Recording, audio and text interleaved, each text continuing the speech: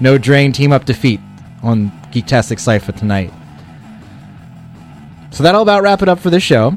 This has been VST, your best and worst in rock and roll, country, punk, and metal. I've been Andrew, who doesn't normally host, but I am today. If you want to catch my show, you can listen to it on Sunday. Grade A Explosives from 4 to 6. And that pretty much covers everything. So take care of each other and party on, I think is what Angelica says at the end of the show. And yeah, that should be all the things that you need. So here's the community calendar. Keep it locked. CJLO 1690 AM. Hi, this is Remy from At the Movies with Iconic Sounds, and you're listening to CJLO 1690 AM here in Montreal.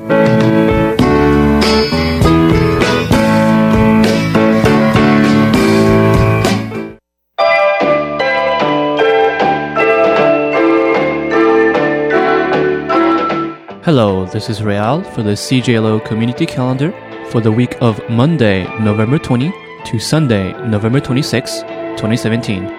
Come get your 15 minutes of fame at Reggie's last open mic of the year this Wednesday, November 22nd. Whether you want to sing your heart out, make people laugh, dazzle fellow students with magic tricks, or even jam with other artists at the end of the show, all students are welcome to take the stage. There is a sign-up sheet that will be up until the beginning of the show at 8 p.m. on Wednesday, November 22nd. Please sign up early to get your desired spot. Mics are provided, but please provide your own instruments if you are a musician. For more information, please visit Reggie's Bar's events page on Facebook. DevBlock and the United Nations High Commissioner for Refugees present to you Block Hacks, the first hackathon in Montreal focused mainly on hacking social causes. Technology can have a great impact on fixing and improving solutions to disasters and social problems. As a programmer, designer, analyst, or any kind of professional, aspiring or otherwise, you can use your skills for good. Block Hacks will be happening on Saturday, November 25th. It is free and everyone is welcome to participate. Registration is required and you may register as an individual or in a team of 3 to 6 people. For registration and more information, please visit blockhacks.com. That is BLOC hacks.com. Come get your autumn vibes at Casa del Popolo with the chamber pop folk of Vancouver native Jordan Klassen and the moody pop of local artist San James, presented by Indie Montreal. The show will be happening on Wednesday, November 22nd at Casa del Popolo. Doors are at 8:30 p.m. and show is at 9:30 p.m. Tickets are $10 in advance, $12 at the door. For more information, please check the Facebook event page by searching for Jordan Klassen, San James, Montreal in the search bar. And that's all for the CJLO Community Calendar for the week of Monday, November 20 to Sunday, November 26, 2017. If you would like to reach out to us with cool events, you can do so by emailing us at calendar@cjlo.com. Peace out and have fun.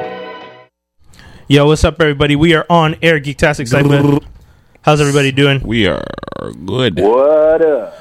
So this week we are not doing a... we usually do a DTD, but we are not doing a DTD today because we're going straight into the action. This episode is dedicated to The Punisher and Justice League. If you didn't see him, too bad. Yeah, we're not holding back, guys. This is going to be all the things. Yeah, this is going to be pretty hectic, pretty crazy. We're going to be going over both shows, both movie and show. Doc Holliday, Young Sweatpants, and Toby. Yeah. So hopefully you guys are tuned in, locked in, and ready to go. This is Geektastic Cypher here on CJLO. So first off, we're going to start you guys right off the bat. We're going to be talking about The Punisher. Yeah. It was a 13-episode run on Netflix. Which was back to form, right? Because usually, Defenders was 8, but usually they do 13. Yeah. Which, is pretty crazy. A lot of stuff happened. So I'll give just a quick rundown of the kind of opening to where we are. We find the Punisher is finishing off the last of the cartel and the mob and the bikers that he was going after. Yep. I kind of wish they had built the first season on seeing that stuff.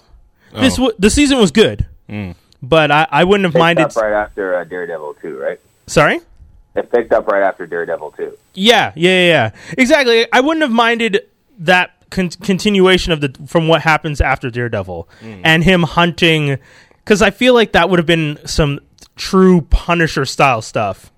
You know, where he's like hunting and like taking down cartels, and like that one sniper shot from like 2 miles away or something crazy. That was amazing. Yeah, all that opening stuff was just like, yeah, we're going back to Punisher, like Marvel Knights Punisher, like the dude who swears and cracks skulls, and then funny enough, we kind of go into a point where it's just like Pete Castellano, he works at a job. But the thing is, I love it. I love that. I know, it was good. I love that. It was great. good. But I liked it a lot. It's kind of like the ending of Dexter, where Dexter goes to work after he's done killing people. He's going to retreat to a life of just working as a regular, like, construction worker. Yeah.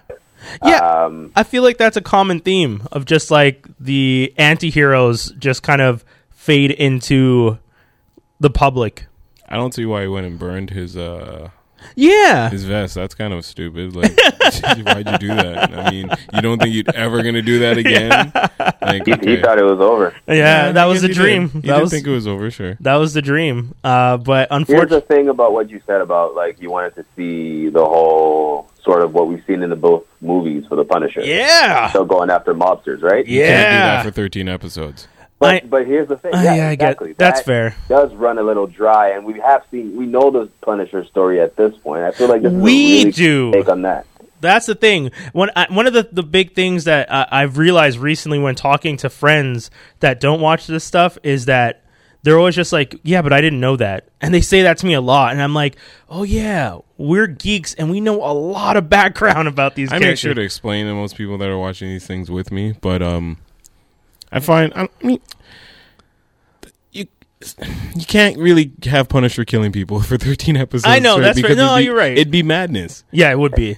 And a when character like that. Sorry, go ahead. No, and exactly, a character like that. And after with this episode, when you see how he exactly goes about fighting people, which is not blocking. Yeah. You understand that a man cannot do that for 13 episodes and live. It'd be a very short run. Yeah, I've never seen someone get shot by so many high caliber bullets. Still be mobile. Yeah, see, so that was one of the things that Skinny brought up when we were talking about it, and my girl also said it to me. She asked me, is Punisher's power the ability to just take a bullet? Because homie takes a bullet after bullet after bullet, stabbing after arrow after, like, it doesn't even... I forgot about it. It doesn't even make sense. The ever-bleeding arrow wouldn't stop. It's like...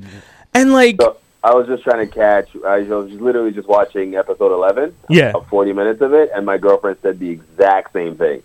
She's like, "He's a superhero." I'm like, "No, he doesn't have any power." She's like, "Yeah, but no normal human being can still get up and walk after all the beating he's taken." Exactly, and that's the thing about the character. You're just like, I guess, like suspension of disbelief. You got to just accept that, like, we're writing a story about a man who can take like a punch to the face, a shot.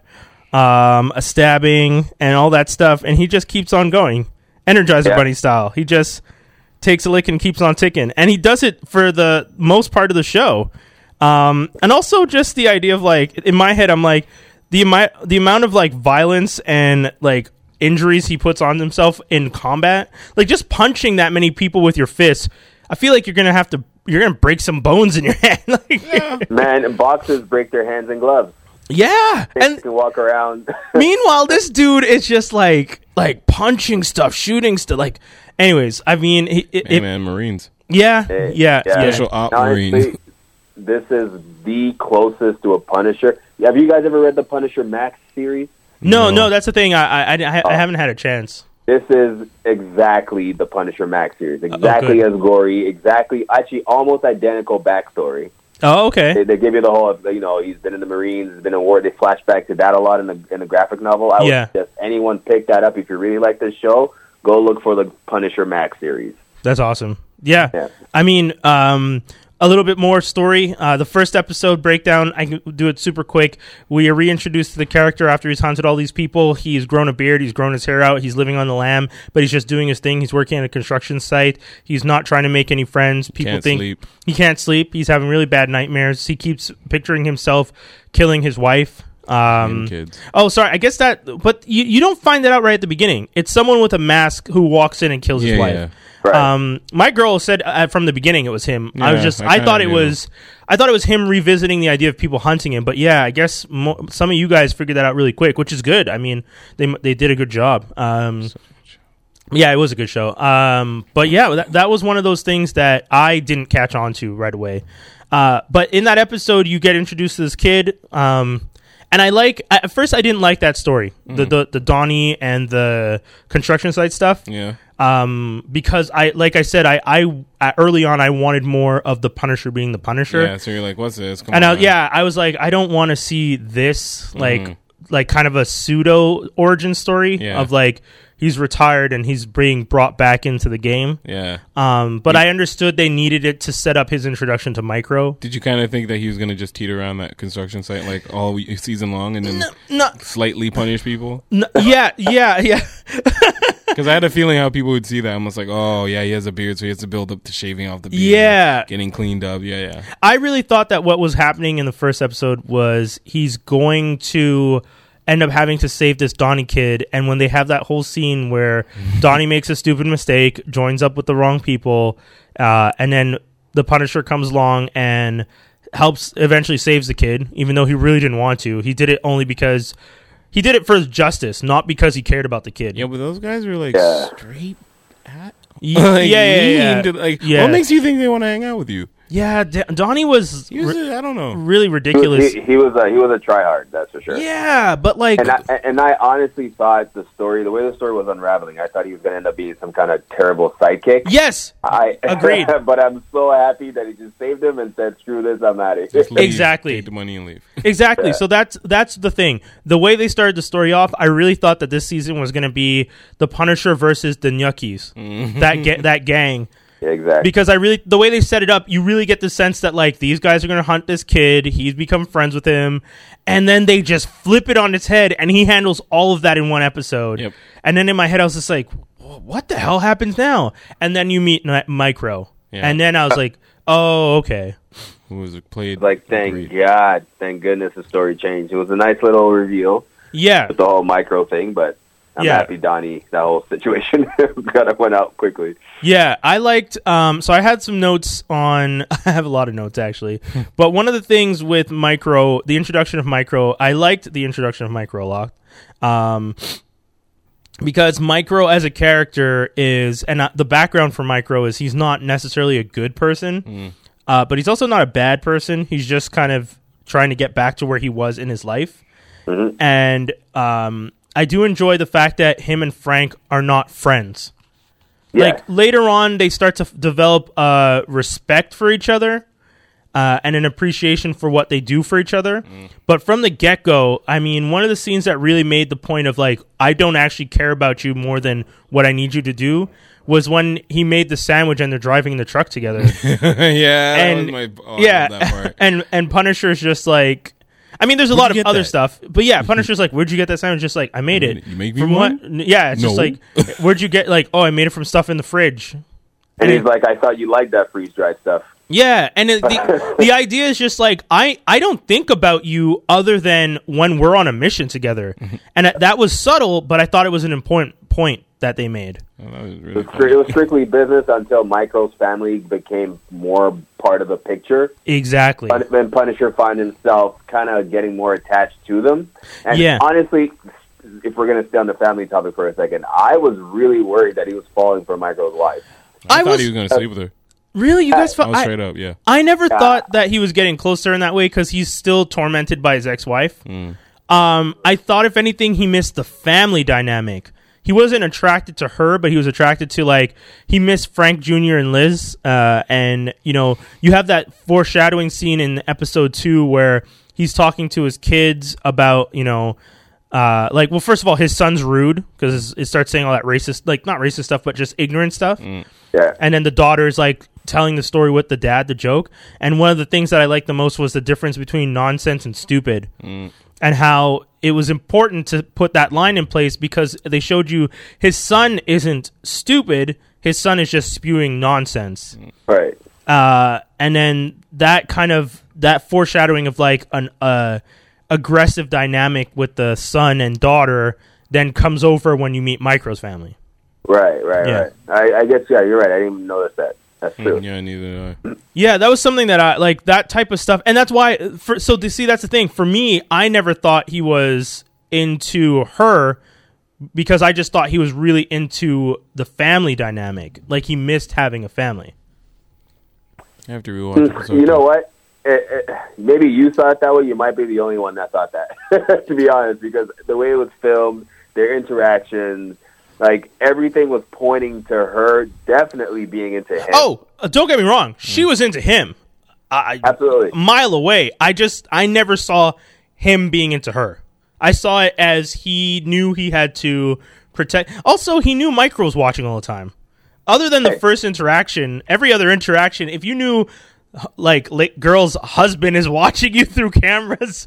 Absolutely. I don't know. There was one moment, the moment where she unhooked the internet because her son was acting up and she wanted to punish him. So he went over with the flowers. Yeah. Michael told him to go over to see if everything was wrong. Yeah. He didn't watch them anymore. Yeah. So I thought, okay, this is going to be the moment where he does something. Interesting. Like something's going to go down. But turns out she drinks 2 glasses of rosé, 2 glasses of wine, and now she's drunk, and, you know, she doesn't have any control over her actions. It was just, I don't know. Yeah. It was a little forced. But I love the fact that Micro saw it and went on a bender. Yeah. The kiss. Dropping his pants in front of Punisher. I did not expect.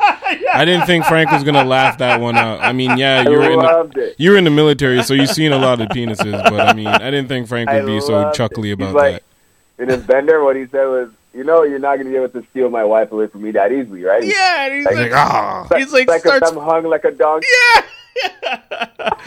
He's like, you're sick. Oh. But, like, that's one of the things about the show. Like, there was those very, very small moments of levity compared to, like, the really heavy story. Oh, even that scene, literally right after they laughed and drank together, turned heavy right away. Yeah. After Micro had the idea to contact Madani. Yeah. If you want to actually explain who Madani is at this point. We actually have to get to a message super quick, and we'll explain who Madani is right after. So we'll come right back. Don't go anywhere. Geektastic Site for CJLO 1690 AM. You can't punish the world alone. There you go. I have a right to safety. I have a right to education. I have a right to my culture. Kids like me need to know about child rights and earlier age what to do about it. Today, the Canadian Council of Child and Youth Advocates asks you to make every day a day to stand up for children's rights in your life. If you are a young person who needs the help of an advocate, you can also find the advocate for your own province listed on cccya.ca. All right, we're back. So Madani is a Homeland Security agent who was serving in Afghanistan and came upon a case that was a video sent to her by Micro of a police officer named Ahmed who was taken down by a group under the name Operation Cerberus. Cerberus, sorry. And Cerberus, thank you. So she, and this is the thing I was saying to Skinny right before we started that I found really weird. I don't understand Madani's motivation. Like, I even have a note here. What is Madani's motivation? Is it that she just seeks the truth? Why did she care that much about Ahmed? Like, they don't explain the relationship between her and Ahmed. So it really does come to the fact that, like, was she just that, like, truthful and honest and pure and good? Because how it came across to me anyway is the fact that she's worked with this guy. I don't know how long she was out there for, but he pretty much was her partner. He was her liaison in Afghanistan. And then he disappears, and, you know, his body turns up, and she doesn't know how he died. She thinks she was probably the reason why. She might have gotten him in trouble. She was attached, but I also... You don't get that when you're watching the show. Yeah. Well, I thought there was a personal relationship there, too, for whatever reason, but that's never given to us. Exactly. That's the thing. Like, what you're saying sounds great, and if they had given me that, I would have been happy. Just mentioned it, like, off. Yeah, just say one time, like, Madani, he was my partner. Yeah, just because he was your partner. Easy. Yeah, exactly. Easy. Sam Stein says to her, I know you worked with the guy, but this is crazy. But nothing. We don't get any of that. She just seems like a dog with a bone who's going really hard on this. Doesn't seem right. I'm going to go after it. She's a hothead, though. I think that you kind of hate her and love her at the same time. But she's definitely a hothead, and I think she's prideful and she has a lot of ego. So throughout the episode, throughout the show, you kind of actually see her weaken a little bit. Yeah, she definitely softens. Well, I mean, she gets like almost killed, and she so like many times. Yeah, she goes through. Yeah. She like gets shot at. Like, there's a lot of stuff that's like, okay, Madani needs to like soften and break a little bit. Yeah, right. But so Madani is this character. She's also investigating this case. You find out that Micro, who had the video, and that's the thing. Where did Micro get the original video? Do we find out? Yeah, Gunnar Henderson sent it to him? Yeah. Okay. Yeah. So Gunnar Henderson, that episode also. Gunnar, there's the episode is titled Gunnar. Gunnar Henderson is by far one of the best characters in that one, and he's only there for one episode. Maybe he has a cameo in like another episode. Right. But Homie... The one where he quotes the Bible? Yeah. Homie was on point. Absolutely. Like that, one of the things I really liked about this is I don't know. I'm not a military man. The trap that went to the was that the crotch or leg? I don't know. Guts. Go on. I'm not a military man. I don't know much about the military, but I will say this show gives you one of the most positive depictions of soldiers. You know, they are dealing with you feel for them. In this. Yeah. You know Curtis Hoyle. Who lost a leg, but one was a corpseman. Got beat up by a little boy. Yeah, that's pretty rough. Got beat in the face with his own leg, and he's like, and I legit, you felt for him in that scene where he says he beat me with my own leg. I was like, oh man, I felt a little. I cried. I was like, oh no. Absolutely, and he said back in the day, I would have broken him in half. Yeah, and that's the thing. So like, all of them are dealing with their own demons. Except for Billy the Butte, who doesn't seem to care about anything, but he's cool. Yeah. I'm good. I'm pretty. Yeah, exactly.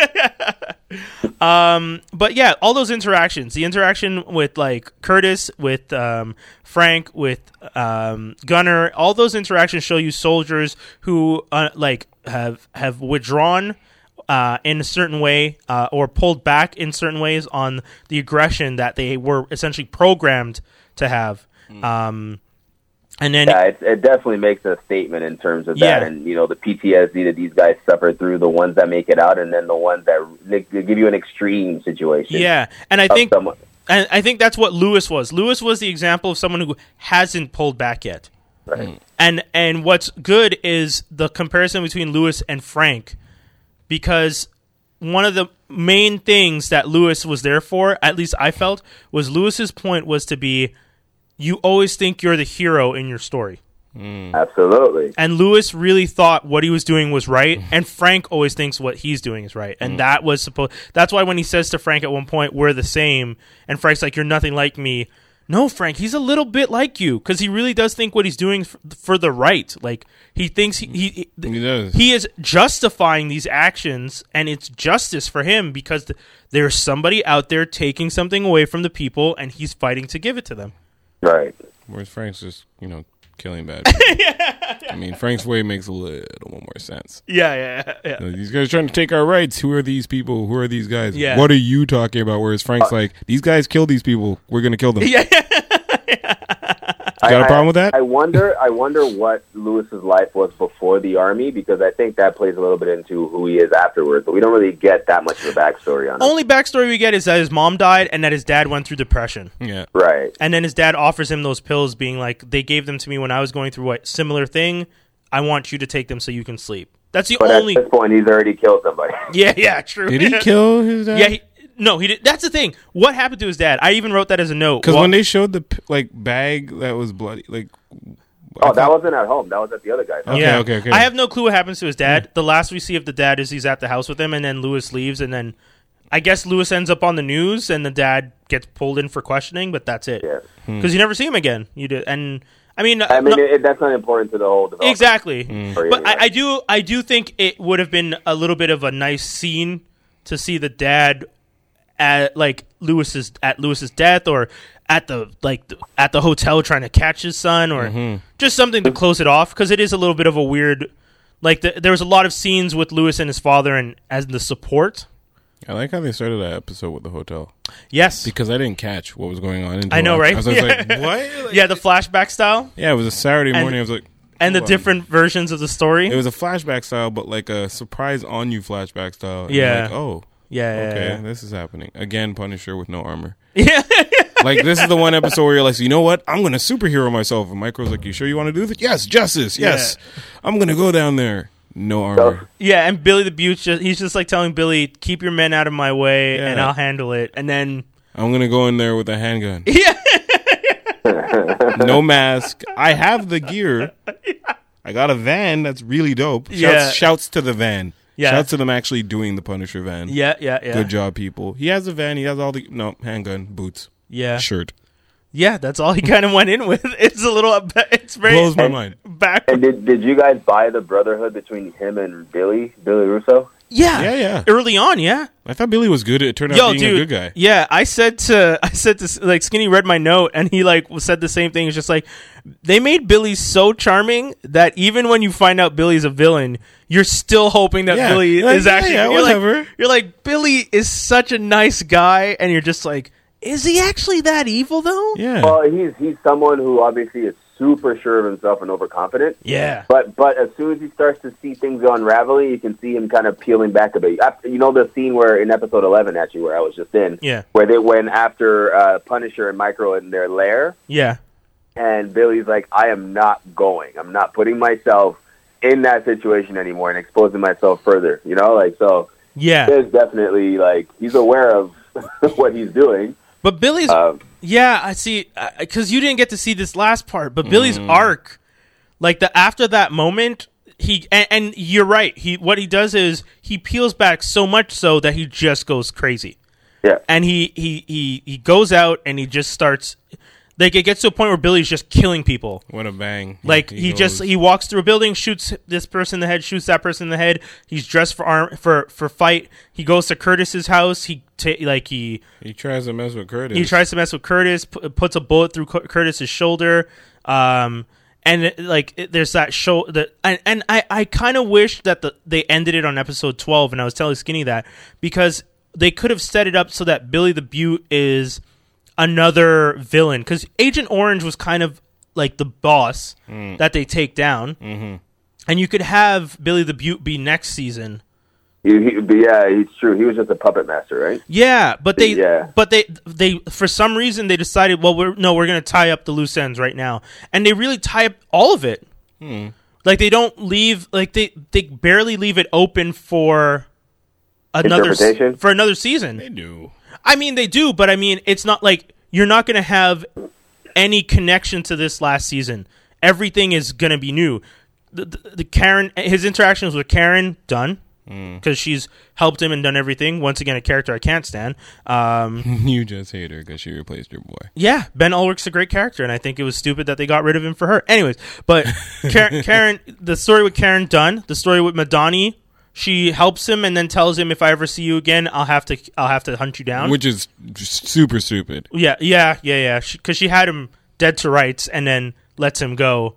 He saved your life how many times? Yeah. Stop it. Yeah, she didn't even have to say that. It's just like... That was, come on. Like, you still have a job because of him. Stop it. Yeah, I mean, everything's covered up. Everything's taken care of. Because of him. Yeah. There was really, even the CIA... is like, oh, this is all done. We are covering you for you. Madani asked us to do it. It's all clear. Love how they brought my homegirl back from which one? The movie, the show that got canceled after one season that was super good, with Deborah from Dexter in it. I'm not sure. With the pill that you would take and you would be like super awesome. Toby. Oh, Limitless. Oh, right. So the boss from Limitless is the boss from CIA. Yes. Yeah, they did that. One thing about the CIA stuff, all of them were typecast. Like those are all actors brought all who the CIA people. Yeah, like the guy who plays Hernandez is the same guy from Lethal Weapon. Yeah. And he has the exact same role in Lethal Weapon where he's like protecting Riggs, and in this one he's protecting Madani from herself. Oh, that's the same. Oh, it's yeah. exact same role. You might as well have named him the same name and threw him in, and you could just tie those worlds together the way they do it, because he's doing the exact same thing. So I was hoping to finish the whole season before bringing this up, but I guess since I didn't and we're talking about it, I might as well ask. Yeah. But how did Billy die? He doesn't die. Okay, so he gets turned into Jigsaw. I was just about to say. Yeah. Okay, so in the comic book, Billy Russo is Jigsaw. Yeah, his face gets wrecked. Oh boy! Like his face gets wrecked in a way that's like, yo, I don't want it. Like, it's crazy, dude. That is perfect because now he's gonna come back next. Because they do it, and then you think they're gonna stop, and then he just keeps going. Dude, I'm good with that. Yeah. And then they keep going. You're like, oh, word. Frank, Billy already has glass embedded in his face on one side, and it's all scratched up, and it's sliced open. It's sliced open and everything, and Frank's just like, no, I'm not done. No, don't ruin that. Let him have that. Okay, let him have fair. that. Okay, let him have that. But for what I mean, we're already gonna have to jump into Justice League in like 2 seconds, but it's a good show. Yeah, it's one of the better representations of the MCU. It's taking second place for me. Yeah. What was your first?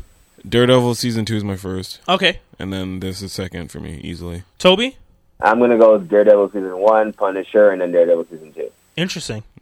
Okay. Yeah, I think I'm season 2 mainly because of Punisher and Daredevil's interaction. So it's kinda... I think one of the things I'm on Skinny's side with the order only because I like the way Daredevil season 2 is written like a comic book story arc. Then four. You have like the Punisher story arc, you have the Hand story arc. Like it's like you know how comic books like trades have like the 6 issues per. It's like they put a few trades together and made a really good season. It's pretty much what the Defender should have been. Yes. And remember, I was always scared that there was going to be too much. I was just like, oh man, they're going to do too much in season 2 of Daredevil. They managed to do it and not be too much. Yeah. Mm-hmm. And my rating out of 5, I'm going to give this show a 4 out of 5. Skinny? I'm getting 4.5 for me. I'm going to stick with a 4. That's pretty good, man. That's a really good score from us. That's an awesome score. Yeah. It's one of the best. Yeah, 12.5. Okay, boys, let's do this. Justice League, for those of you who have been paying attention, some comments. Yeah. Justice League, 27% on Rotten Tomato. Really? Is that good? I don't know Rotten Tomatoes. No, that's bad. Oh. It's a regular score on Rotten Tomatoes. It's not like a reverse thing where no, man. Okay. No, it's people. You know that scene in Planet. Not Planet Thor. Thor Ragnarok, where Korg goes. I mean, there's still a foundation. Like you could still, build because he's talking about Asgard. Someone took a picture of like Wonder Woman as a movie, and he's just like, just build a good foundation. And then they show how bad the movie's doing, and he's just like, oh no, it's falling apart. It's dead. Oh, referring to Justice League as the I wouldn't say it's falling apart, but yeah.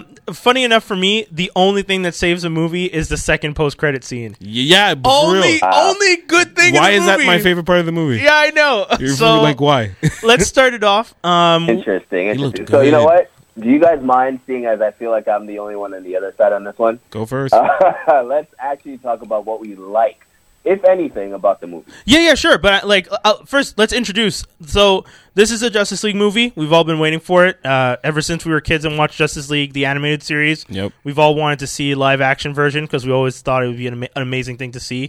We got to see the team. The movie starts off where the last Batman vs. Superman left off, where Superman is dead.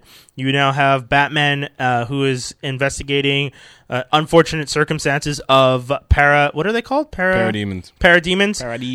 Like the first scene with Batman is he knows there's a parademon and he sets it up because he knows that they like fear. So Batman, you have some Wonder Woman scene that was pretty cool. I didn't really like that scene only because they made Wonder Woman essentially Superman. Wonder Woman does not have super speed. She never did. That's not a thing she had. She's just really smart and tactical. She can fly though, right? She can fly. She hasn't done it yet. Yeah, but that thing where she the guy shooting a machine gun, and she could stop every bullet. A little too much for me. But in any case, you get a Wonder Woman scene. Those two, Batman and Wonder Woman, are like, we need to get more people together. Arthur Curry, Aquaman, not really down with it. He didn't really care until he needs to care, which is fine. New 52 Aquaman, as I call him. Yeah, that's fair. And then we get Barry Allen and Cyborg. And their introduction. Cyborg gets not backstory, but just kind of like more explanation on what you see in Batman vs. Superman, where you kind of see that box and how it built his body, and like you find out that he's learning how to control these new abilities, abilities. And Barry Allen, you find out, it's the same story. His dad's accused of murdering his mom, and he wants to free his dad. Right. And what I did like is they didn't really. You know what? A lot of people complaining about there's no backstories, but I guess because I'm a fan and I know the stories already, exactly. I didn't care. Same thing with the Punisher. I didn't really care that much for the backstories. I actually liked same thing as Spider-Man, where it's already established that here are those powers. Yeah, this is how this guy's living with it, and you meet him. Yeah. I mean, I'm a sucker for them still giving you backstory, even because that's the point. We know all this stuff, but right. the average fan watching Justice League doesn't, especially a character like Arthur Curry. They don't know anything about Aquaman. Right. He's the least popular out of all of, everyone knows about Cyborg because he's on Teen Titans and Teen Titans Go, so there's a generation of kids who watched him growing up, and they think about the Flash. Yeah, and they know about the Flash because of the show now, or Justice League when we were younger. But Aquaman is one of those characters that you just didn't really get. You didn't get much of Aquaman, and Momoa's version was great, but he's one that could use more backstory. And so here's the thing. What backstory did you want? Because they actually did give us a view of Atlantis, which I thought was beautiful, by the way. And I love the way they created how they speak underwater. Yeah, Amber Heard and the kind of the bubble. Mira, creating the bubble. I thought that was cool. I thought it was cool, but I found it also kind of broken. Yeah. And what was broken about it? Well, I mean, you mean to tell me that every time you're going to have a solid conversation with the person, you got to create a bubble? Why live in Atlantis then? At that point, just live on land. Why am I doing that? I'm actually not sure how they're going to approach it in the Aquaman movie. Do we know if Arthur Curry at this point is fully aware of all his abilities? We don't know if all the other Atlanteans can talk underwater. I don't know yet. That was his first time there. That scene where he gets there is his first time ever being to Atlantis. That's what I'm saying. Yeah, that's true, eh? So he doesn't necessarily know how to talk underwater yet, I guess, right? Yeah. I mean, Mira, they kind of changed Mira's backstory, too, because they made it that she was picked up by the Queen and raised by her, when in the comic book, Mira's actually from, another dimension or something, or from another place, and she was actually sent to attack, Arthur, Aquaman, and then, falls for him. Okay. That's part of her backstory. At least the backstory I know. But Aquaman was cool. I thought he was a nice, refreshing addition to the movie, to be honest. I was actually quite surprised at how much I liked Jason Momoa's portrayal. Oh, yeah. I thought he was great as Aquaman. Yeah, I like his version a lot. Fantastic. And what about The Flash? Do you really want us to do... You said you wanted us to start on a positive point, so don't ask us about The Flash yet. That's because if I start talking about how much I dislike The Flash, we're going to have we're never going to... Yeah. Do that. What else did you guys like? So, that's about it. About it? I did. No, man. Honestly, everything I'm thinking is just I didn't like. Okay. I liked the fight. I like the fight scenes. Okay. I like the action. Jump into that. I like the fight scenes when Steppenwolf goes to Themyscira. Yes. And honestly, the Amazons. We need a whole movie of just them. Of course. Their teamwork, the way they fight, what they stand. We need a second Wonder Woman movie set now. That's 100% agree. Absolutely, and they just as soon as that scene came on, I was like, "Why is it this the whole movie?" Yeah, the scene where they're playing keep away with the mother box. Yes, from Steppenwolf, I thought was fantastic. Putting the arrow into it and shooting it off. That was that was really smart. I like the tactical stuff from them. Because I didn't understand what she was doing at first. I'm like, why are you roping it? Wait, why are you tying it to an arrow? Oh, I get what you're doing. Yeah. The only thing everyone's just willing to die for the cause. Yeah, which was cool. One thing I thought was a little ridiculous though is this guy can leap further than anyone, and you shoot the arrow 20 yards. And this dude already leaped half the island in one jump, and I was just like, where are you going? You know he's gonna catch you. They weren't really aware of what they're dealing with. He's I'm trying. Like though was the flashback and the history they gave us on the mother boxes, and we get to see all these different versions of humanity coming together and fighting. We even see a Green Lantern, the first Green Lantern, and we see the ring. Yeah, he dies coming off and flying around Steppenwolf. I thought that was amazing. I was like, yes, that was really cool. we'll probably get to see a Green Lantern movie, maybe if this one does well, or they don't can everything. Well, they're supposed to be doing a Green Lantern Corps. Right. They're supposed to be doing that. I don't know how soon or what we're going to get from that, but that's on the list. So I'm excited for the potential of that, because Green Lantern Corps, July 24th, 2020. By the way, guys. Yeah. Did you guys see the guy with thunder, like lightning powers? Yeah, that was Zeus. That was Zeus, right? Okay. Yeah. I was like, is this like an old version of Shazam? Yeah, no, I know. I when I was watching it, I was trying to figure out which god was which, because that shot where they show all of them together at the end and they show you these like huge people in the background, those were the gods. And I was like, oh, okay, so the gods, the Green Lantern, Man, Atlantis, and the Amazons. Oh, by the way, super subtle drop that Aquaman made when he's talking to Wonder Woman and says, I was in the war between Atlantis and Theramis and the Amazons was before my time. Did you guys even notice that? I didn't even catch Yeah, because he was hitting on her. Yeah, when he's hitting on her and you find out he's sitting on the lasso of truth, he says, like, you're a warrior, you're gorgeous. He starts saying all this stuff. And then he mentions, like, I wasn't around when the war between the Atlantis and the Amazons happened. And I'm like, oh, we're just going to drop that. Like, that's a thing. That's interesting.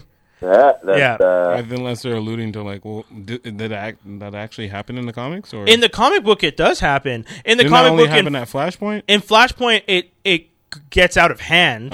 But there is. Actually, maybe you're right. Maybe I am thinking Flashpoint. That's not good then. Interesting.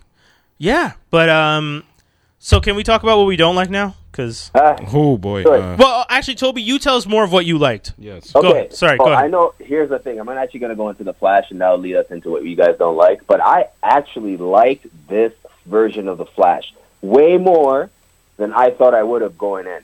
When I saw the previews and the trailers and how he looked and the costume and the way, just the scenes that were shown in the trailer, I was like, oh my God, this is going to be a disaster. And I found myself actually laughing at the things he was saying and doing, especially the scene where Superman, spoiler alert, comes in and everyone, he doesn't remember who he is. It's the whole last fight thing where you're confused, right? Yeah. Everyone trying to fight him, and then the Flash thinking, oh, I'm super fast, I'm just going to go around and, maybe push him because he doesn't really know how to fight. And you actually see Superman's eye following the Flash, and then as the Flash is running around Superman, he's looking at Superman, looking at him, and he's like, holy crap! Yeah, he can actually see me right now. And Superman hits it. I thought that was beautiful. I was like, wow, that's honestly what a great way to show like how evenly matched they are speed wise. Anyway, and I thought he was funny. I don't know what you guys didn't like, but I'd love to hear it. So for me, that scene. Let's go back to that scene first. For me, that scene bugged me because, and I even said it in the theater, Superman is not that fast. Superman is not as fast as the Flash. It's been established. How fast was the Flash? Sorry to cut you off, by the way. No, go ahead. How fast do you think the Flash was going? Normally, he's probably going fast, but he's not going because he's fast for everyone else. You know what I mean? Like, yeah. No, I get what you're saying. He doesn't know how fast Superman is, so he doesn't have to put in his full speed. I get that. And then once he realized Superman can catch up, he went faster because then Superman tried to punch him and he dodged every single punch. Right. And that made me happy because it's like, okay, thank God, because I thought they were about to imply that Superman is as fast as the Flash. The second time that they do that ish, where they're about to imply he's as fast, is when they're both racing in the first post-credit scene. No, not that one. The scene where Batman's like people. Barry's saving people. He's just like there's not enough time, and Superman zooms off, catches up to him, and goes, "What does he say? Slow poke or something?" Yeah, to him? something like that. Yeah. And he's just like, "Oh, challenge accepted." And then he's like, "I'll take the right, you take the left." And then Barry only saves like one truck while Superman is saving a building. But the idea that I thought was funny. Yeah, those interactions were funny. But once again, Superman not as fast as the Flash. Why was it that they kept trying to make it seem so? We know he's not. That drove me nuts.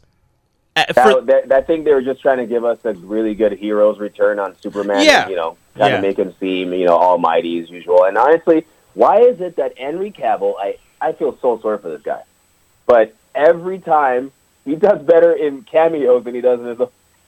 In his own movies, yeah. We get actual Superman everywhere else but his own movie. Yeah. Sucks. Yeah, they tried to make him too dark in his own movie. And at least I don't know what Skinny didn't like, because I know he didn't like the Blue Lightning. Oh, well, I mean, I'm not done talking about what I didn't like. Let's go. Barry was not funny.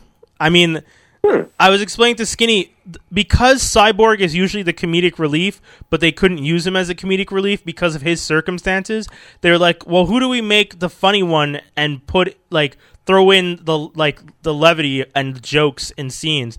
Oh, let's just give it to Barry. And it's just like, no, you can't just give it to Barry, because Barry doesn't. Dude, in my theater, every time he made a joke, crickets, no reaction whatsoever. Wow. It was midnight on a Saturday. There was only 6 people in the theater. So for you, yeah. So there wasn't. For me, I had a pretty not packed, but I had a lot of people in my theater, and I think only one joke got reaction out of people.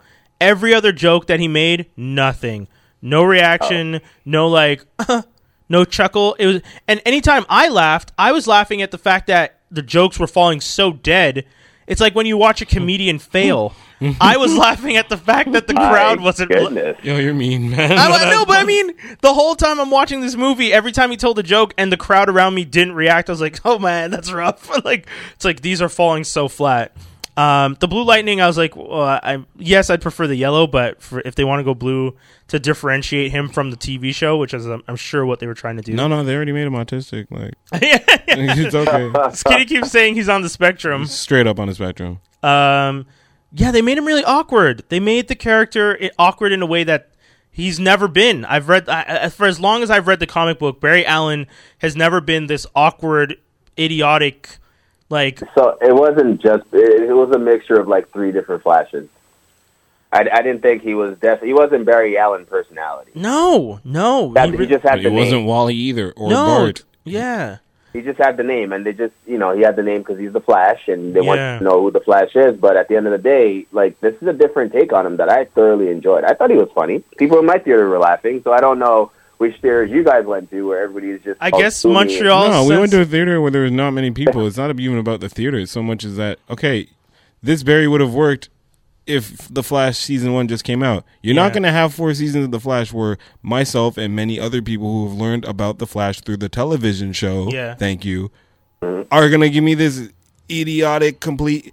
left side version of him in which come on, man, he's not going to name the Speed Force. He doesn't. He's too off. He didn't like the fact that he makes fun of himself. No, I normally just run and push people. I don't know how to fight. No, because the Flash knows how to fight. Yeah, he's too off brand. He was too off brand for what the Flash is supposed to be, and that's what bothered me. They get the Flash Plastic Man's personality guy. Yeah, come on. Interesting. Super cowardly. I get that. Yeah, there's I like the fact that he gets his bravery as the story goes on. When Batman's just save one and you'll know what to do. And I like that he saves one and he realizes, okay, I just got to keep doing this. I guess it's just save one more, save one more. And then him and Cyborg are kind of having those interactions. Mm-hmm. There's jokes about people were saying that they want to give them a movie together, like a buddy cop story. And they kind of were building that relationship where, they both reference themselves as the accidents when they were digging up Superman's grave, which was creepy as hell. Sacrilegious. Yeah, there was some... Even the Flash was like, I could do this faster, but I feel really weird doing this. Yes. But that's the thing. They always tried to make him jokey. The perfect example for what drove me crazy. The scene where everyone disappears off the roof when they're talking to Jim Gordon, and the Flash is just standing there. And he's like, oh, they just disappeared? Yeah, he's just like, that's rude. And then I'm like, why did you do that? Why did we need that scene... was it for us to laugh? Because I didn't laugh. I was just like, I don't get it. Why'd you stay? Man, you guys are being forget why'd you stay. Why'd they leave in the first place? That's a Batman thing. So what do you mean? Batman's like, hey guys, nudging their shoulders. Hey, this is usually when I just disappear on them. Yeah. And all 6 of you are going to do it? No one's going to hear Cyborg's feet clinking on the ground? Yeah, man. Can it be my turn? Yeah, go ahead, man. Hit him. Oh, man, I'm going to do this in point for him because there's a lot of stuff. Why is Batman smiling like a fangirl? right? This is not I think like Batman was the weakest link here, but anyway, go ahead. Batman could be happy that he's back, but you're not smiling like a fangirl. Stop it. No. Okay. Yeah, when Superman returned. Why is Batman's gear on in a dojo? Or like that room where he has his suit on this, like, you know, how, like samurais put their armor on like this shell. He has this bat suit on that, but it's in like this dojo room that's like colored all like shine. What's going on here, man? Where's your bat cave? Yeah. Stop this. Wrong. I explained this to you, Brian, but at one point, Cyborg, yes, he's in a sweatsuit. We get it. He's trying to hide himself. Great. But then in one scene, he has his cyborg feet out of the sweatpants, and then the very next scene, or a scene 15 minutes later, where they're all regrouped after fighting Steppenwolf the first time, my dude's wearing sneakers. Really, guys? Really? This is what I mean, I don't know how you caught that, but this is what we're doing. I know, right? I caught that because I was bored. That's how I caught that. All right. No, that's how I caught that. Oh, damn. Oh man. All right. So the Flash. We already talked about the Flash. I'm not even going to go too much more into the Flash, except for, I'm hoping to be a forensic scientist one. No, you're supposed to already be a forensic scientist. They did the whole father in prison thing. Stay away from me, Barry. I get it. Fine. Good. You run like a goof. Oh, man. The way he ran drove me nuts. Not only do you run like a goof, but the Flash, you don't position yourself like Spider-Man / Power Ranger and then take off. No. Yeah. You don't need to. We laughed at how he. You don't need to. Like he's skating. It was weird. You don't need to build up momentum to go. You just go, Barry, go. That's what you do. Yeah. Also, as I predicted, when he does anything, lightning hits everything randomly. Yeah, that's dangerous and stupid. Yeah, not cool. I know you guys are just going for effects to make it look cool, but sorry, guys, no. Yeah, he didn't seem to have control over the Speed Force. Like he didn't seem to understand the Speed Force yet. Yeah, but he also actually mentioned that he named it the Speed Force. Yeah, Skinny already. Yeah, Skinny's face the first time he mentioned that to me, he was just like, "What is this like?" No, you're not naming the Speed Force. Oh, what is it? You got hit by lightning? No, if you were a smart enough kid, you were supposed to be in a laboratory, and then the lightning hit you as you were doing something. You didn't just get hit by lightning. No.